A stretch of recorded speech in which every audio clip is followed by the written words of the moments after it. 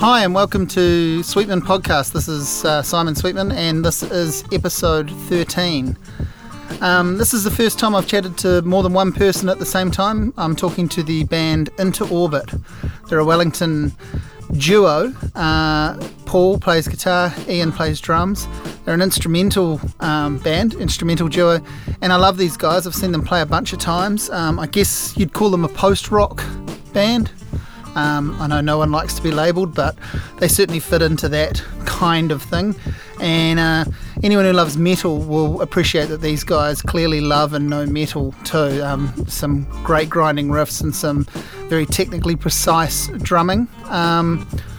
They've got one album out so far. They're about to re-release it on vinyl, and they've got a brand new single coming out any day now, and a new album that they're working on. So we talked about all of those things, and obviously talked about how these guys got into music, how they got to know one another, what keeps them doing it, how things are going for them. They're just two young guys living in Wellington, working jobs, trying to make music. So I'm sure that's a story lots of people listening to can identify with. So this is my chat with Ian and Paul from Into Orbit. You guys have just turned up and given me a test pressing of a record. Yeah, Merry Christmas. Tell me about this record, because I know this record. This is your album that hasn't existed on vinyl before, right? Yes, it's the album that was intended to exist on vinyl for when we wrote and recorded it, and we've finally gotten around to getting out a loan basically and making it happen. Wow. When's it going to come out? How soon? When's it going to be? Well, it's shipping out to us on 26th of February, so we're expecting to get it in mid-March. So hopefully. How big have you gone with it? 250 copies. Okay, so that's realistic. Yeah. Realistic. And everyone you know has been told next time you come to a gig, buy the record. By five. Yep. Yeah. Next Christmas presents.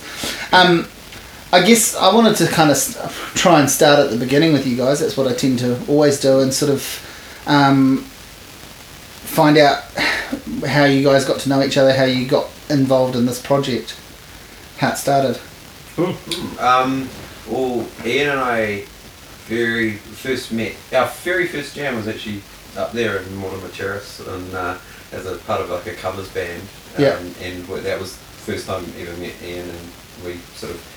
Back in 2005, 2006, or? Oh no, it was 2009ish. Oh, okay. Because I think I was like 20 or so, 21, and we sort of started off with that, and then in terms of original music, then Ian got me along as replaced the guitarist in his band Belligerent's metal band, and death metal band. Death metal band, and so we played that style of music. At the time, like both of us were really into precision, heavy riffing, fast stuff, like that kind of vibe, and we did that for a bit, and then kind of went off and did our own separate things for a bit, and then it was I guess, but the thing is we'd been playing in another band which had some of the aspects of Into Orbit. It was sort of bit of soundscape stuff going on. It was a bigger band. It was like 5-piece, and we would often have jams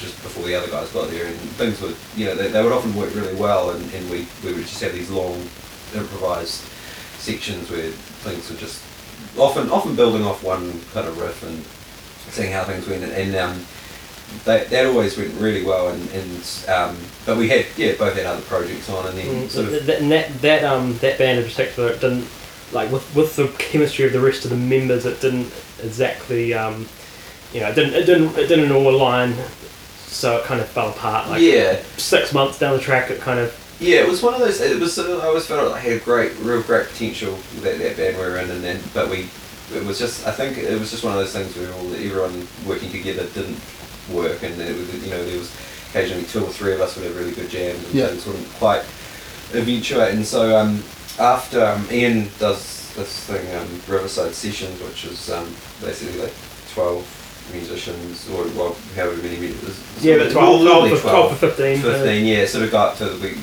went up to this like place in Otaki and basically just jammed, and there, while we were there, Ian and I had some, again, kind of got this two-piece thing happening where it was a lot of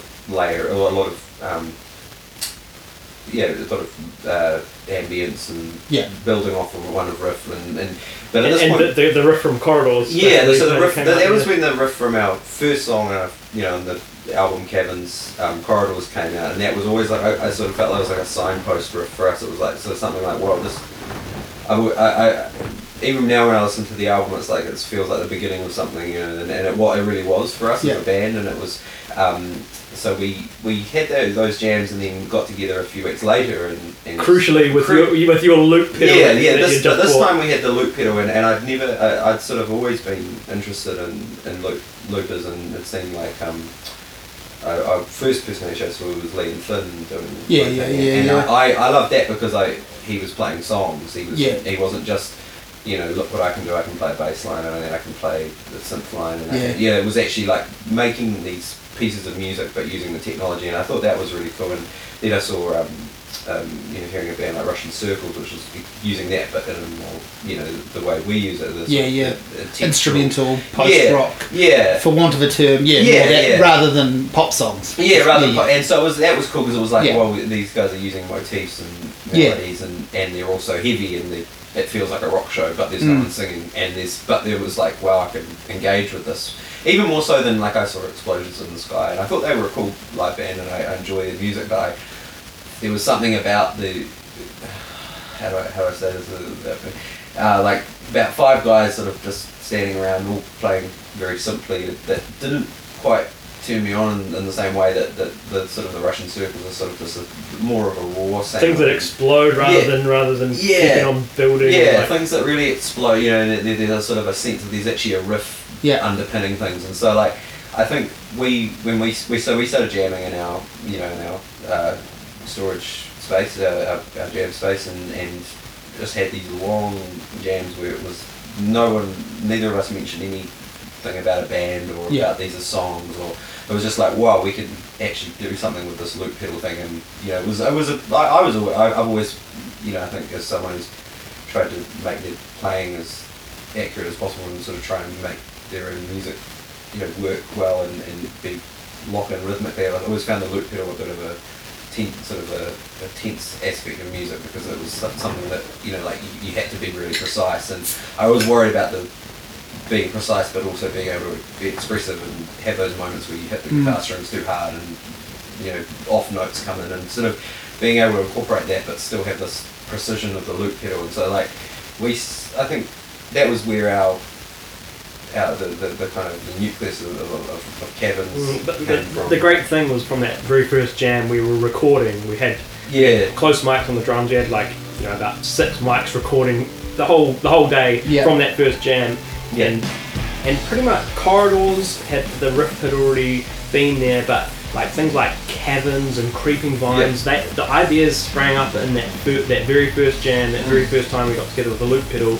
And then we kind of both listened to that recording. We're like, "Holy shit, this has to be a new band." Here are the kind of ideas of a few of the songs. Did you know then and there that it was gonna A, be just you guys, a two-piece, and B, going to be instrumental, or did you start? Was there a thought? We thought it probably would be. We were just going to play it by ear. See if we ever felt anything was missing, then maybe look at getting another member. But until we never ended up feeling like that. It was always like, this just works. We can keep building on this without introducing another person, and we're almost scared off introducing another person by the fact that we felt we had such great chemistry. Things just happened so naturally and spontaneously. Introduce another person, and then suddenly someone else's opinion has to be kind of listened to, and like they can kind of trail off on their ideas when we've got the experience. We've had jam with so many people that it is so often you get more than.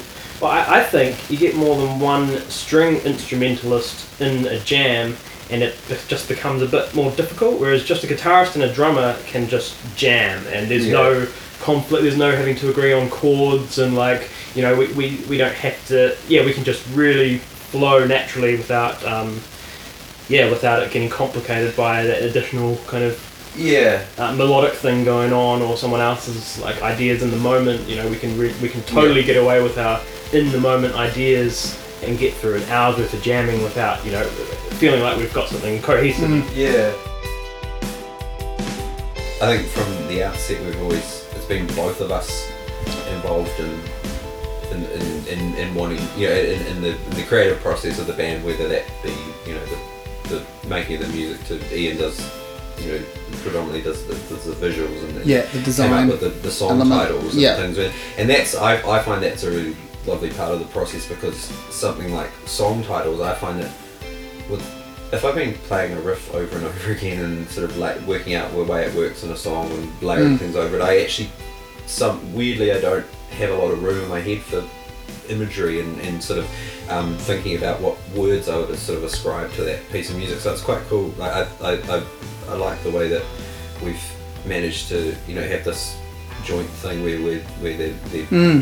Ian will, that side of things is more Ian's avenue, and I think it really helps, because it also creates it means that it feels more like it is like a collaborative process, a partnership. I think we're lucky at having skills that really complement each other, and we never really seem to step on each other's toes with any of it. It's all kind of, it's just we do our thing, and we both put our passion into whatever side of it we're kind of doing, and it all comes together. It's interesting it reminds me of it makes me think around the lines of when I first saw you play, and I guess every time I've seen you play and the couple of times I've written about the band and that, I've sort of tried to talk about the music comes across as this call and response, dialogue, conversation, those sorts of things, and that's another part of it, the idea that you guys are both bringing individual things to it, obviously, but you're also both kind of tasked with coming up with aspects of the sound too, and the package when it comes down to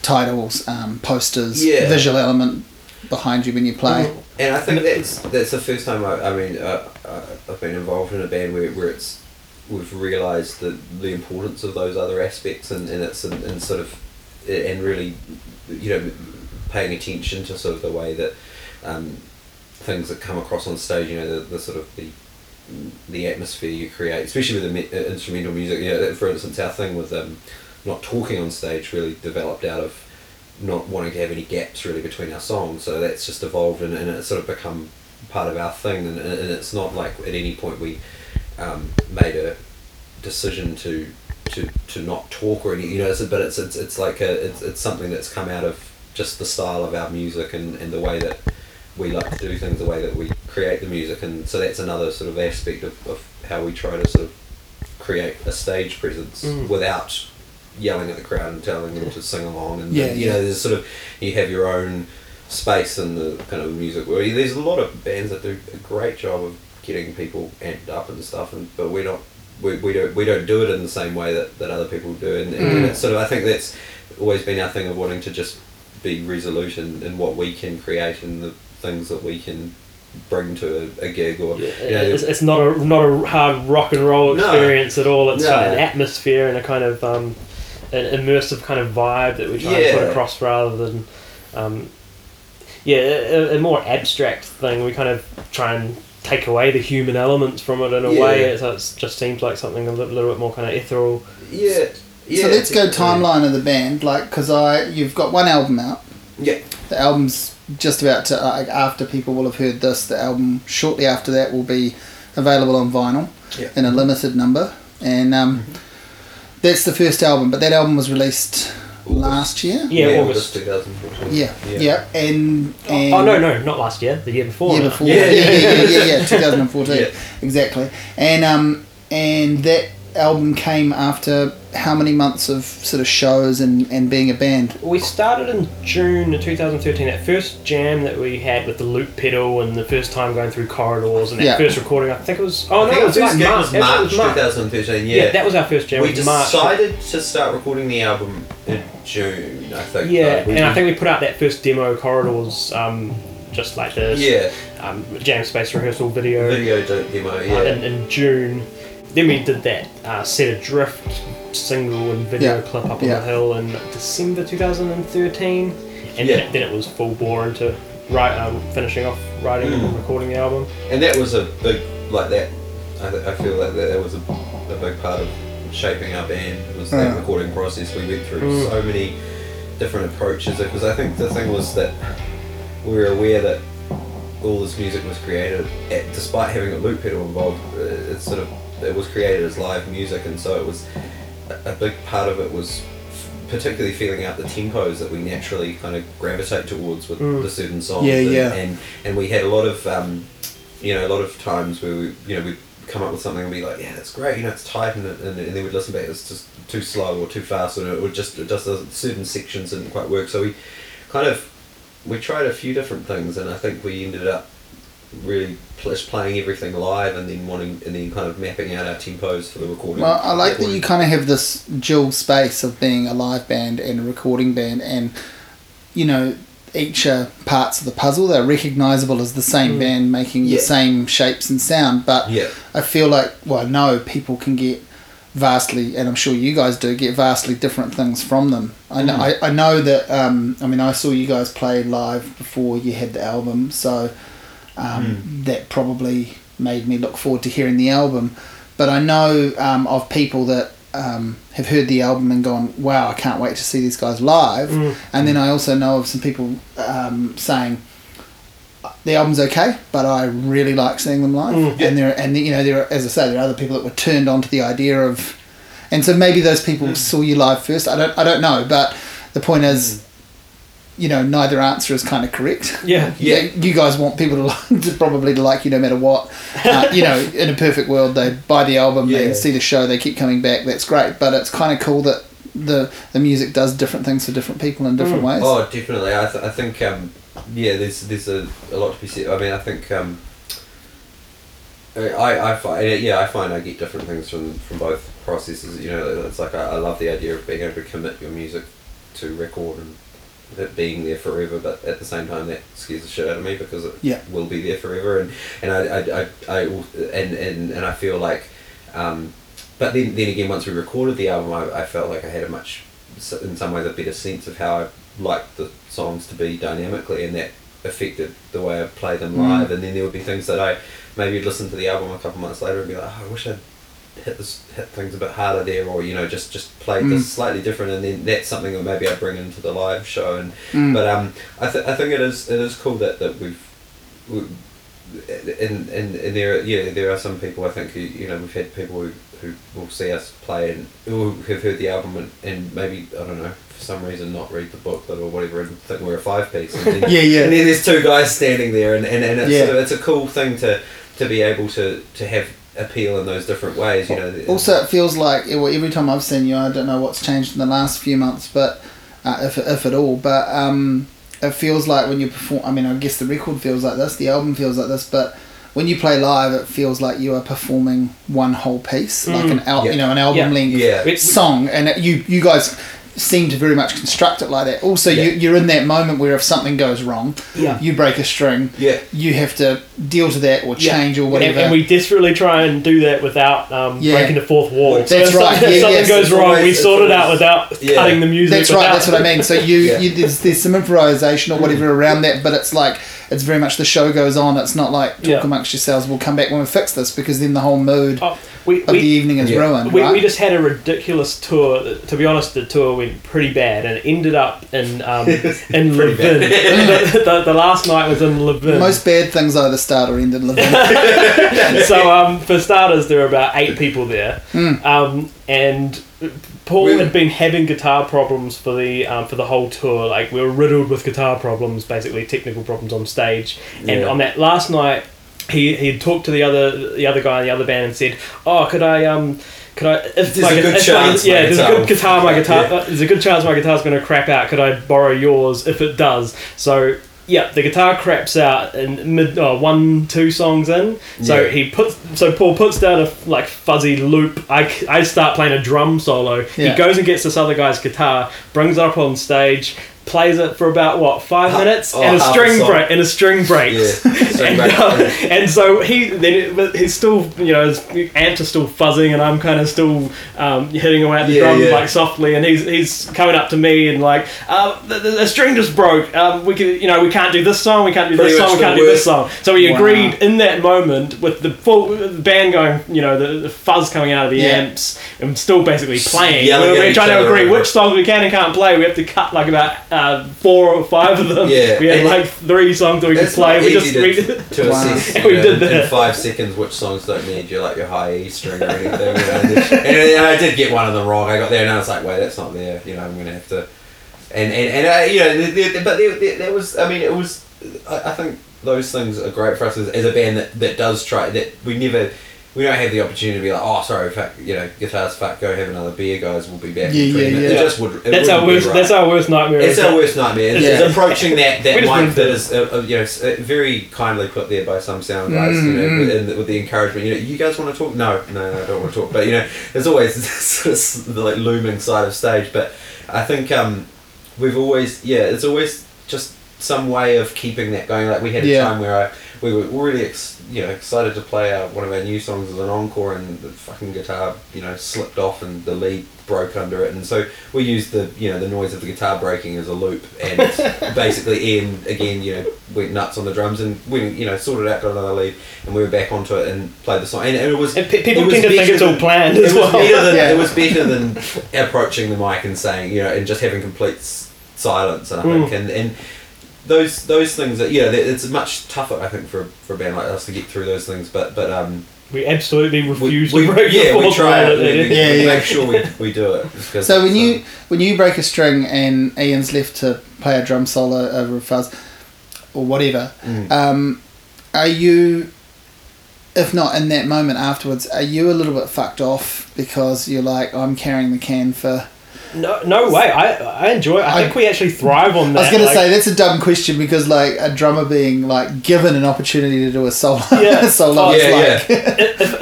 I'm feeling good, I'm feeling relaxed enough, I've had a few beers in me, then I'll definitely take advantage of those situations. If I'm having a bit of an off night and struggling to improvise a bit, which actually kind of happened the night before with the other technical difficulties we had, it's a little bit harder. So it depends.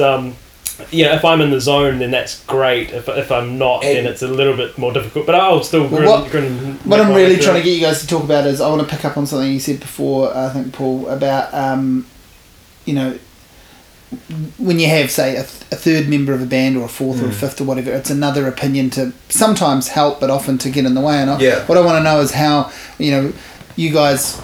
obviously work very well together as a band and collaboratively. You've got these ideas. We talked about that, but how does the frustration play out? And do you guys get shitty with one another? And have there been heated discussions about particular direction or incidents, things that go wrong? I can only think of one thing where we kind of slightly disagreed and had to just. Like I'm talking about the Archer drum beat. We very rarely we talk everything out. Anything that we slightly disagree on, we tend to get onto the same page pretty quickly. I think, and we don't really make adamant decisions. We kind of just more. Yeah, I think neither of us are too precious about our own playing, about our own parts. Yeah, and that is a great thing. In that, if I say, "Hey, I think that drum beat's too busy," I'm not saying, Ian, what the fuck are you doing? I'm not sort of trying to make it a broader issue. It's sort of like just this little bit, like have you thought about doing it this way or like I think we always that sort of stuff is I think for us is really healthy and that because both of it there's also that thing of it's almost like a musical kind of not lost in translation thing, but because both of us do play different instruments, there's not like another guitarist there that I can say, or you could fill in that space there or something. That's sort of like we often it's good for us in that we have to sometimes translate things into other instruments language, and we can kind of that's often a good thing. We'll go back and forward on something, and then the only way I can often talk about drums is by going, have you thought about going da da da da da da da, and that sort of thing. Well, that's what I was going to ask. Do you play the drums in any Oh, a little bit. Yeah. I played drums to start with. And do you play guitar? Yeah. Oh, a little. Yeah. So we both have So a little that's bit handy too in terms of yeah. you know what it takes to do what the other person's doing. Yeah. I think we had, there was and sometimes it's really good to have the other person sort of almost take something over in some regards. Like there's a guitar solo on Caverns, which is I played everything on it, but Ian put it together. Yeah, and the middle track, the kind of secret track. Yeah. That guitar solo, what came from just about 10 minutes of Paul noodling away, and I chopped it up to 2 minutes and just rearranged, copied. So you played it, but in a sense he created it. I edited it down. Yeah. I love that, because it's just you hear something and you're like, oh wow, like I wouldn't have done that, but it's still my phrasing, but there's these sort of and it feels like another sort of a different personality being injected into that piece of music, and to me that guitar solo, like at first I was a little sort of hesitant about parts of it, and I have to listen to it. I was when we listened to the test pressing the other day, and I heard it and I was like, I think he just. And I've felt this for a while. It's like this very kind of it's like the solo is like a person who's trying to find words, and it's not Yngwie Malmsteen shredding the shit out of 3 arpeggios a second. It's like it's perfect. It sounds like the two of us working together, and it's because it's been.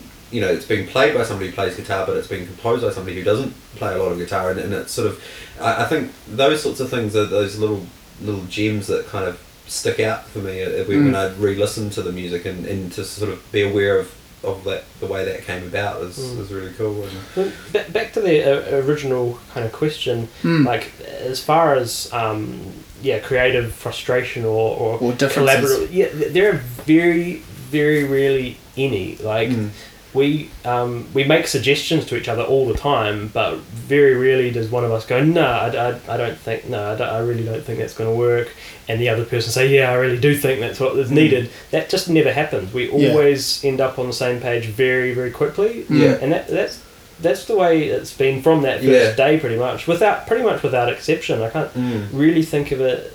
I can think of one time where I really wanted to put in this idea, you were hesitant about it, and I argued it a bit more, and you ended up coming around, and I think you genuinely like it. Oh yeah, genuinely. I'm talking about the drum beat and at the end of the archer. Yeah. So there was a sort of this bit that it was just one of kind of a nagging part that sort of didn't quite sit right with me. But then, and it was sort of like after we but it's funny now. I've actually subtly kind of rearranged part of my guitar part for that song to suit the drums more, and I sort of it's like there's always those I think they're very rare, those moments where we have a big disagreement. And I always I like trying things a number of different ways with guitar, even like I'm really anal about what strings I'll play a particular riff on. Like I'll try a riff on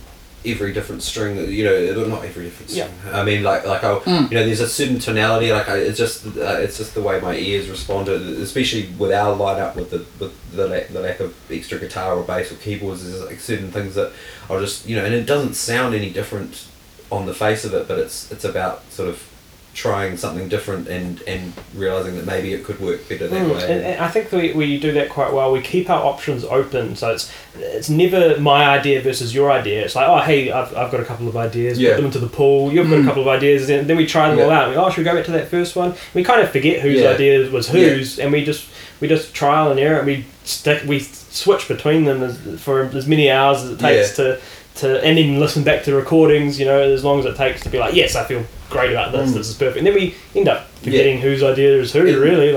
And neither of us has an issue with like we were saying the other day, so we're often our own worst critics, we'll be very harsh on our own playing, and like that was what the real benefit of recording our album in our jam space, and like that we could go over it. You know, we could indulge my need to sort of play a part. We spent 6 months. We spent 6 months recording Caverns, and because we recorded it, we self-recorded it. It gave us the opportunity to just be super critical and be like, well, we didn't, you know. But then again, then there were also things that came out of just one take, or you know, like the sort of spontaneous things that we would then build on, and they've become, you know, and now, you know, there are bits that you know, I sort of more noisy sections where I'd listen back to the album and be like, oh shit, I've actually got to I've got to learn how to play that, even though I have played it, you know. And there's sort of quite a cool balance between that, wanting to be really precise about things and doing things 100 different ways, but also acknowledging that, you know, things do come out of our jams, and you know, like I think there's bits where we, you know, it's sort of almost like I feel like my brief was to just play guitar as badly as possible, because that's the way I wanted it to, you know, I wanted it to sound clumsy, or you know, out of tune, or a bit wacky, or you know, sort of trying to let in those little things that. But you've got you've pushed this album quite hard, because you've, in the way I see it, you kind of were performing the album before anyone knew it was an album, or you know, enough of it. Then it was an album. You've done your own shows and your own sort of tours and things. You've been on the bill with other bands where you've supported, and now you've got, we're talking a couple of years sort of getting towards, and then now you've got a vinyl release of it. So what's happening in terms of new music? We're basically lots. I'd say we've 90 to 95% finished writing the new record. But there's always, because we know from the Caverns experience, once we start recording, a whole new process of kind of refinement kind of starts, and nailing, you know, figuring out which you know, we could spend 2 months just trying to decide what tempo to record a song at. But all the riffs are there, all the songs are there, the titles are all there. It's 8 tracks, I think. The first one on the record will be Dark Matter. It's and it's been again, it's come out of jamming of you know, building off one or two ideas, and I think we've I mean I absolutely love Caverns. I'm very proud of it, and I think I'd never want to get to the point of saying, our last album was shit, just listen to the new one. I think it's all part, you know, I was talking even yesterday when we listened to the vinyl and it finished up, and I was sort of thinking, it'd be cool if someone had another record player with the second album to just start playing album 2, you know, like, and that's cool, you know, like I think it already feels to me, I haven't heard the new album. The new album doesn't exist yet, but you know, I can tell that it's you guys are going to achieve, I feel like I can tell you're going to achieve that thing that I guess everyone wants and hopes for, is that idea of something that continues on from that builds from it, that's in you know, another chapter, or you know, another volume, or however you want to look at it, that it in some way refers back to the first album, and then goes off on its own in a new direction from there. I think that's it's really important, you know, and that's in the same way that, like, I was thinking, you know, we still find it so exciting to play the Caverns music, you know, and it never feels like, we've got to play this just because we've released it, you know. It's like, it's still, we sort of love playing it, and it feels great live, and it's the same, and now that we've found now that we've played, you know, we've started playing a I guess about an hour long set now, and that's including about it's probably about like 60-40 with in terms of new album as opposed to the old Caverns, but yet again, like, it still feels like it fits. Like we've coming up with transitions from a song written 2 years ago into a song written a month ago, and it still works. It feels like part of that same journey. Well, I wanted to ask you about that, because I was going to say, you must still be enjoying it if you're playing in Levin, or if you're still playing, still talking to each other. You must still love playing. But what have been some of the frustrations about? I mean, I don't imagine you're getting rich off this. No. And I know that's I know better than probably a lot of people. That's in many ways a silly question to ask, because it's not why people go and do things. Or it shouldn't be, and the reality is it can't be anymore. But so what have been some of the frustrations around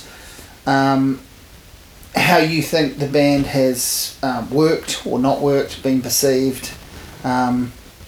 I don't know. Has there been anything much that sticks out as being a negative experience? Oh, the short tour that we just went on was pretty crap, but aside from that, well... And in a way that's your own fault, right? You booked your own tour, you know what I mean? Like, you booked your own tour. I'm an extremely busy person with all this band stuff as well as trying to keep a full-time job, and the management, like, getting hardly any sleep, and like the management of everything that we're doing. I guess that's a frustration in a way, but it's a hugely rewarding thing whenever. And it's a common one, right? Lots of people doing what you're doing have that. And I don't question it, because we get everything that we, the response that we get to our music when it goes right is more than worth it at the moment, and seeing the potential of what's to come in the future, because we've only just put out our first album, and we're very early on the kind of timeline of what what you can expect from this kind of music, and already we've had it.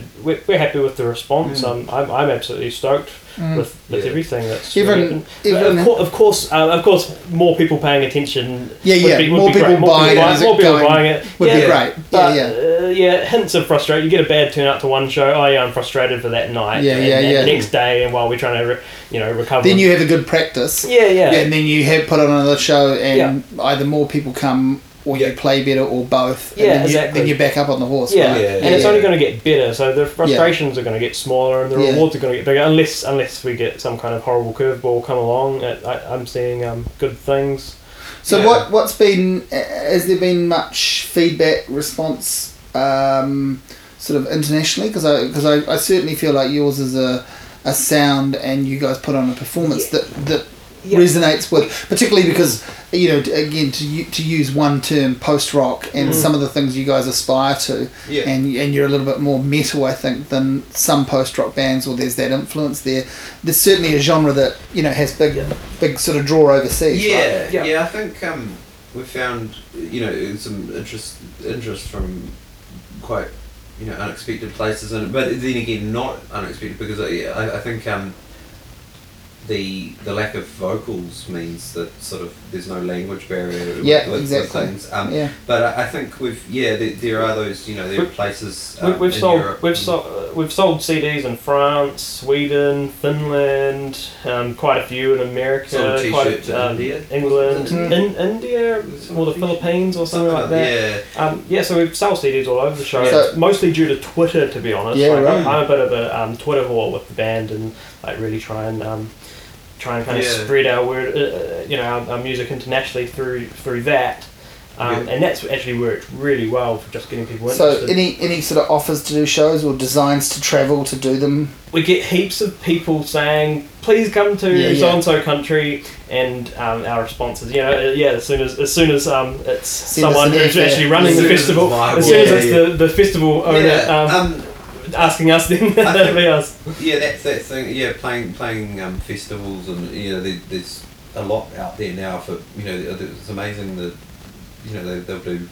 festivals of mainly sort of post rock or metal bands, and so I think there's that niche, and especially like in Europe that seems to appreciate that in quite a big way, and I think we've it's nice that we get that sort of that little bit of international interest, and I think it's cool. I think in general that when people listen to us, or we get responses to it, it's it always starts with which is great, kind of getting some kind of grounding, a reference point. People mention Jacob or Russian Circles or Explosions in the Sky, and then we've I found it fascinating, like when we first started getting reviews out, like your review, and then other people coming out with references to bands that I'd never heard, and to say that this reminds me of, do you go and listen to them? I'll go and listen to them. I'll be like, or like they'll say the drumming in this reminds me of this, and it's quite that's cool, because I think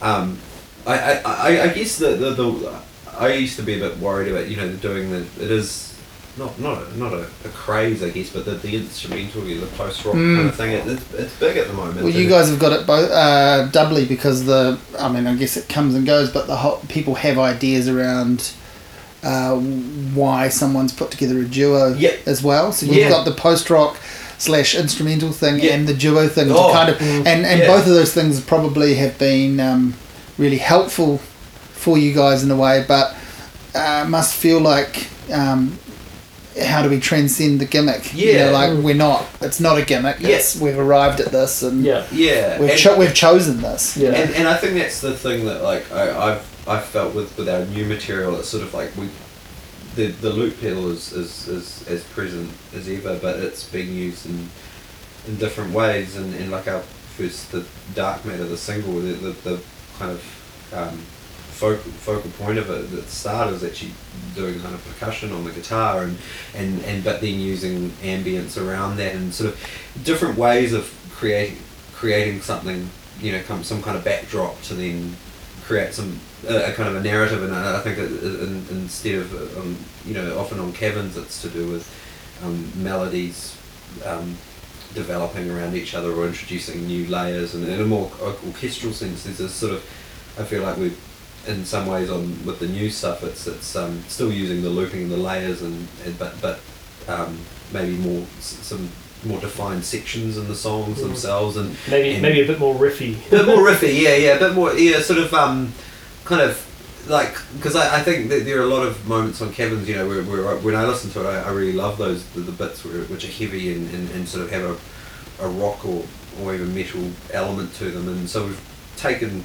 some more of that and put it to the forefront, I think. But I think it's always that sort of, I think it's great though, there's sort of slight anxiety about, there are a lot of, in 2015 there are a lot of bands playing with Fender Twins and Telecasters and making beautiful layered sounds with their 50 delay pedals, and that's cool, but it's sort of, it's quite it's in a way we've taken a lot of those aspects and just kind of gone against them as well, and tried to develop a bit more beyond that. And I think there's a lot of things that we do, especially on this new album, that you're not going to really hear any post-rock band do. Sort of, but then there are, it's cool that there are those bits that do remind you of those other bands, and I think that's what I've always sort of felt about music. I sort of take things that I really like, I take things I really hate, and try and combine them in a way and try and make something interesting, that maybe taps into that conversation but doesn't necessarily, I've never felt, I've always hated the feeling. It was the same with, like, I think when I was like 17, 18, there was a lot of melodic metal, metalcore, and it was like, after a while I was like, why am I listening to this band when I could listen to this band, because they do it so much better, or it felt like there were a lot of imitators of certain sounds, and post rock is going that way. And it has that element where you can put it on a playlist and you're not even sure which band you're listening to. It's pretty and it may help you sleep, or it's like, but it's like it's like with some bands, I love that Ian uses his full drum kit. It's not. It's some bands you see them and they're hitting the cymbals. So I just hit a fucking snare drum. Mono is my pet peeve in the post rock world. I'm like, just hit that fucking snare drum, please. Just give us some kind of backbeat, and it's like that's. Well, you really kind of also, there's a visual element to your play. I guess there is with a lot of good or interesting drummers, or there should be. Maybe I look to that because drumming's a thing that I like to sort of watch on stage and have had a go at myself and stuff. But you're quite a visual drummer to watch. I think, like, you explore you can actually see you can see you've got it all mapped out. You know exactly what you're going to do. You're quite precise with it. It's not hit and hope. But to someone watching, it looks like you're doing a great sort of exploration of your kit. That's cool. It's not something I do consciously. I just kind of play and try and stay in the vibe and not look at the audience. So I wondered if we could talk a little bit too about your sort of your backgrounds separately. Ian, I will start with you. I wanted to know when you started playing and sort of some of the things you did. I mentioned a death metal band where you guys met up and stuff, but I also want to talk about the River Sessions, which is your project, right? But so if we can start with when you started playing. I was 18. Well, I always wanted to play drums, and most households, my parents weren't that keen to just buy me a drum kit and set me up. But when I was 18, I finally got around to getting a drum kit, which was kind of late to start, but I just put all my effort into making up for lost time and spent every minute I had playing them, pretty much just trying to sound like I was just into basically melodic death metal, metalcore, things like At the Gates and In Flames and Cradle of Filth and anything that was just like. And so you were very consciously aping that. You were copying that. Getting your chops through learning those things. Absolutely, and I just played metal. I just played double. I bought my first drum kit. 2 weeks later, I had my first double kick, and then the hi-hat pedal was just. I didn't get into that until about 5 years later. So it was very much a metal foundation that I kind of built my drumming upon, and started my main band, or my first kind of main band, Belligerence, Wellington, another guy. It's kind of an At the Gates and Lamb of God rip-off band that did kind of well in the scene, and and I spent a lot of my time playing on an electronic drum kit, which took me a few years after, because obviously it's pretty hard to be in a living situation where you can play an actual drum kit. When I discovered electronic drum kits, I was kind of like, yes, now I can play all the time. But a few years later, I kind of realised that makes it very difficult when you do come back to a real drum kit, and so I kind of had to relearn the drums in a way when I actually. And is there no question now? Do you prefer acoustic? I won't touch an electronic drum kit ever But obviously it was useful for you as a practice tool. But things like how you're hitting each drum just does not translate that same way. It's there's no such thing as kind of a nice smooth roll or maybe with the more expensive ones, but I didn't have a particularly expensive one. But so Belligerence was kind of the main thing that I did for quite a while, and not till about 5 or 6 years into my drumming career that I start to think, maybe it could be interesting to try out some non-metal things, and that's when I kind of started. I think the first other band that I joined, other than that first band, was the covers band with Paul. The really, really bad covers band with Paul. Everyone's been in a really bad covers band. No one ever admits to being in a really good. There are good covers bands, but no one talks about it. No one says we're in a really great covers band. We made a lovely 21st and Paraparam tune. Just. That was our only uncomfortable way. You don't play Disarm by Smashing Pumpkins after the speeches. It was so bad. It was so bad. I've been in 2 covers bands that have played Disarm. It's really not a happy song. Bad covers bands. Of course. No one's been in a good one, but I've been in 2 that have played that song.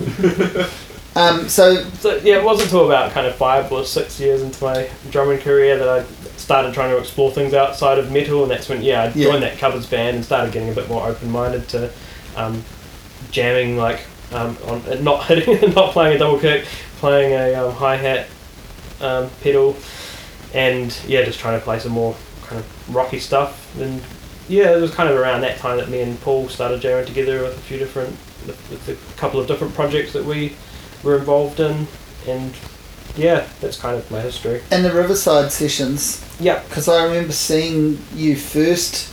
How long ago? When did that start? Well, the first one was in 2012. That was. Yeah, because I remember seeing like you basically advertising for it, like. And you just what? You just put. I mean, obviously you'd planned the thing. You can tell me you planned the thing beforehand, but my memory of that story was you just put a thing up on Facebook basically saying, is anyone interested in coming? I've got X, I want X amount of people, or I've got X amount of spots, we're going to go and do this. So in 2011, this was my big grand idea. I was like, I just have to do this because I love jamming with people, and we spent a lot of time, the group of friends and musicians that we were in, getting drunk and jamming, and can I jump on drums and I jump on guitar, and those kind of things. But I'd always get kind of disappointed when everyone had to go home and like nothing, the jams never eventuated to anything. I kind of wanted to bring that jam vibe into kind of a place where things are going to happen, where you can where you got that spontaneous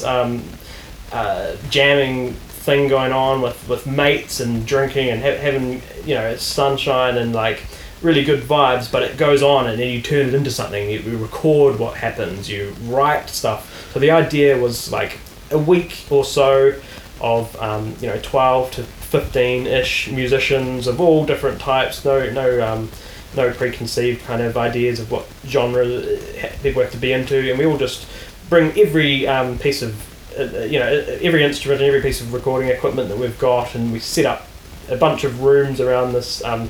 It's in the place that we found is in Otaki. It's called Riversley Retreat, and it's a big kind of like 10-room house with a whole bunch of bunk beds and this huge lounge and a cottage. So we set up just a whole bunch of makeshift studios and write and record and just see what happens. And so you've done it each year.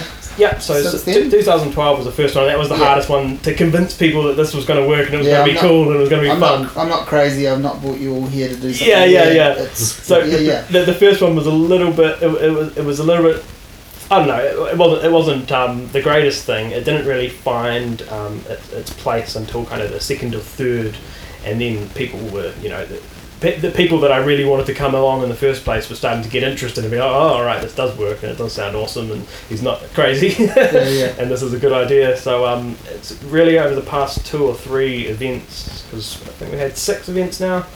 The past 2 or 3 have just been absolutely fantastic. It's definitely one of the, I'd probably say it's the highlight of my year.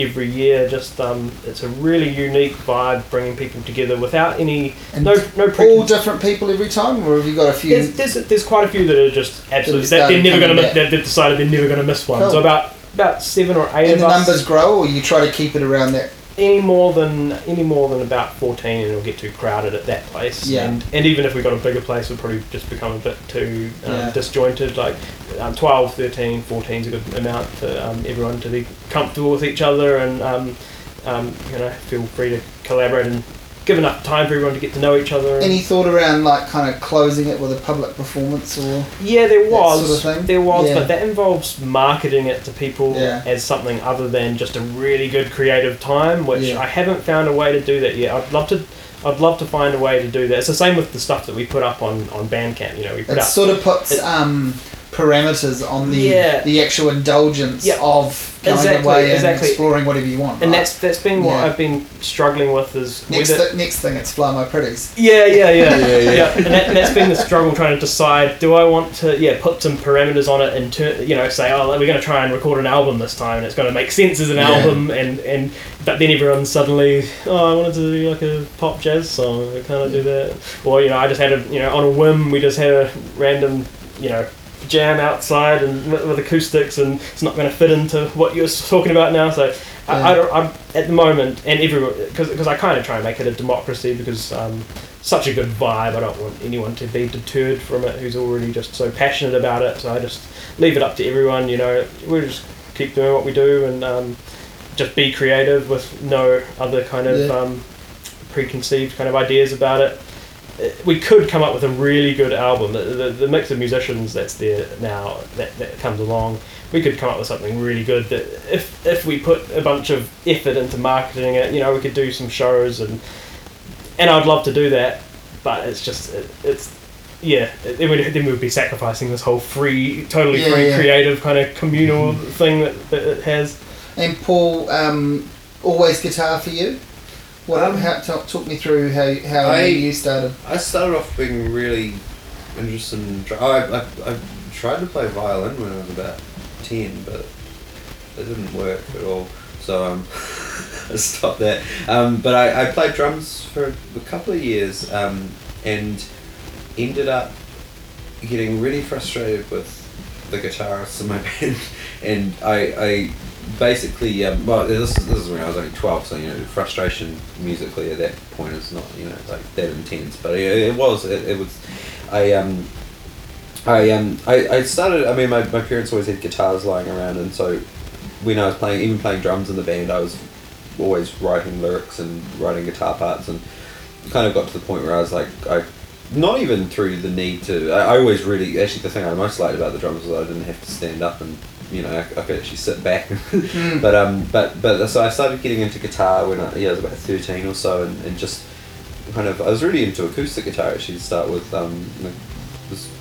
Just wanted to learn Beatles songs and learn a bit of Dylan. At first I really just wanted to be able to finger pick like Bob Dylan or Paul Simon, and so that was a kind of a starting point for me. I think it was kind of the start of me being really interested in melodies. I think I was, even now, because I don't sing really at all, I like picking out vocal melodies on guitar a bit and trying to work those into things, and so I kind of did guitar casually for a few years, and then started jamming with a guy who was more into the I guess guitarists and the virtuosos, and then got completely blown away by the fact that guys were playing fast and things like that. So I got really into that, and then that kind of translated into being more interested in the riffing side of things. So who were some of the key players for you? At that point, that people told you had to hear, and it did actually translate. They blew you away. I started off with just being really into Randy Rhoads with Ozzy, and I think I was also it was the idea of up until that point, I guess my experience of heavy music was like Rammstein and Mudvayne, there's sort of it wasn't melodic stuff, and I more heavy than music. Yeah, more heavy and sort of more music that I felt was aligned with a bit of a scene. Whereas I found that as I started playing with more guys who played heavy music, I realised that one, they don't all have long hair, and two, there's a lot of different personalities amidst that. There's a lot of stereotyping, I think, with that kind of music, and I like that there were a bunch of nerds, but they were playing loud, energetic music. And so I kind of got into the Randy Rhoads guys and Eddie Van Halen, and I got into I started getting into Metallica, but then and I think that Metallica and those sorts of a band like them, I found that cool because there were elements that I recognised from other music, from pop music. Melody. Well, they're still, particularly Metallica, when they're at their best, they're still putting across songs. Yeah. And I think that was the cool thing. I just loved songs. They're pretty easy to mock now. But But you've got to give them their due. And I think that there was that thing of like, well, you can have a loud, heavy album with softer songs on it, and you can bring in these different elements. You can bring in nylon string guitars and things like that. So that was a big part of music for me. I think was just realising that while there are genres out there, there's little pockets of these genres that are different and able to that maybe give you a room to express in a slightly different way, and I but I was also listening to bands like Metallica, and then got into like the modern stuff, the Lamb of God and things like that, was really being interested in the rhythm guitar like that. And I think that was what then I started getting. I got sick of solos and things being too widdly and just wanting to quite liking the idea of these things have catchy riffs, and the same with bands like Rage Against the Machine. Sort of being I never really liked the vocals in that band, but I've always really liked his riffs and the way that also that a guy like Morello is playing heavy music, but also bringing in other aspects, and I sort of found that interesting that the sort of heavy music and louder music could be a bit of a melting pot instead of just being guys in board shorts and the sort of that sort of that, because being like, I guess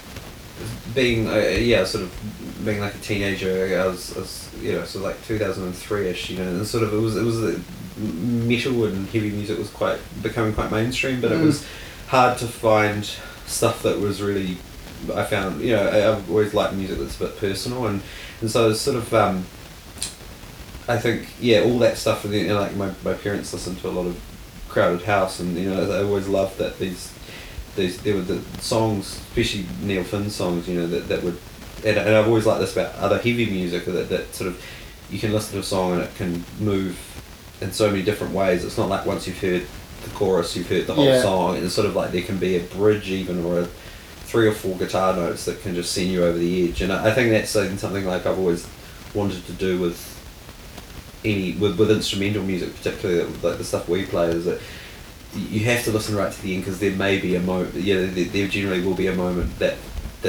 gives you something that the first 3 or 4 minutes haven't, and it was sort of that combination of heavy music doing that, that whether it's a guitar solo or a breakdown or something. 3-minute outro. yeah, or something, like and then, but also that can happen in pop music, that these things can just spark up at the end of a song, or just one little part that's just like sort of like my dad calls it like the sweet spot. There's just that sort of, in a lot of music I love it when there's just that part where it's just like, and it just makes you pause, and it's just really magic. And I think that's what I've liked about them doing the music we do, because I feel like I'm always thinking about those aspects, whether it's from classical music or blues. Like I loved I always loved like Stevie Ray Vaughan when I first heard him, because he was just such a physical player. And I think that's the thing that I've always liked about guitar, is that sort of thing of it being a physical instrument. You can really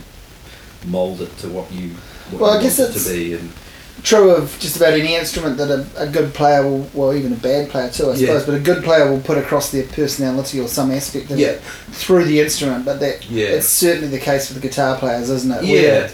Whether it's in the sort of strut or the defiant non-strut, the stoicism, and there's there's the sort of show pony approach, or again the complete anti-guitar hero stance, and all of those things tell people something about the person playing it, as well as putting the music across. It's on those instruments I sort of and there's always, I think a lot of, there's always the big names you people mention, but there are guys, like still, every guitarist player has said this, but when you see Hendrix play, and it's like, it's just like he's almost fucking that thing, totally. There's a real physicality to it, and it's like being able to go from the most whispering little sound to something that sounds like something's about to explode. And I think that's with what we play is being able to do that, but purely with the guitar. And sometimes it's sort of a stress, because it's sort of like, well, this is the instrument, this is the thing that's gonna do it in some way at some point. But it's also, I think through I think through listening to pop music as well, it will, and I mean, and guys like, I'd say Mark Knopfler is a very big influence, is just in that he knows when to shut up, he knows when to just play one or two notes. I was going to say, he's a guy guitarists should listen to for the control element. How he can he can rip. He can do his version of wailing. Like, whether you like that or not is irrelevant. But the sort of the tone that his sort of signature tone, and the way he controls that is something a lot of people could learn. And I've always, and he's sort of unfairly mocked, I think,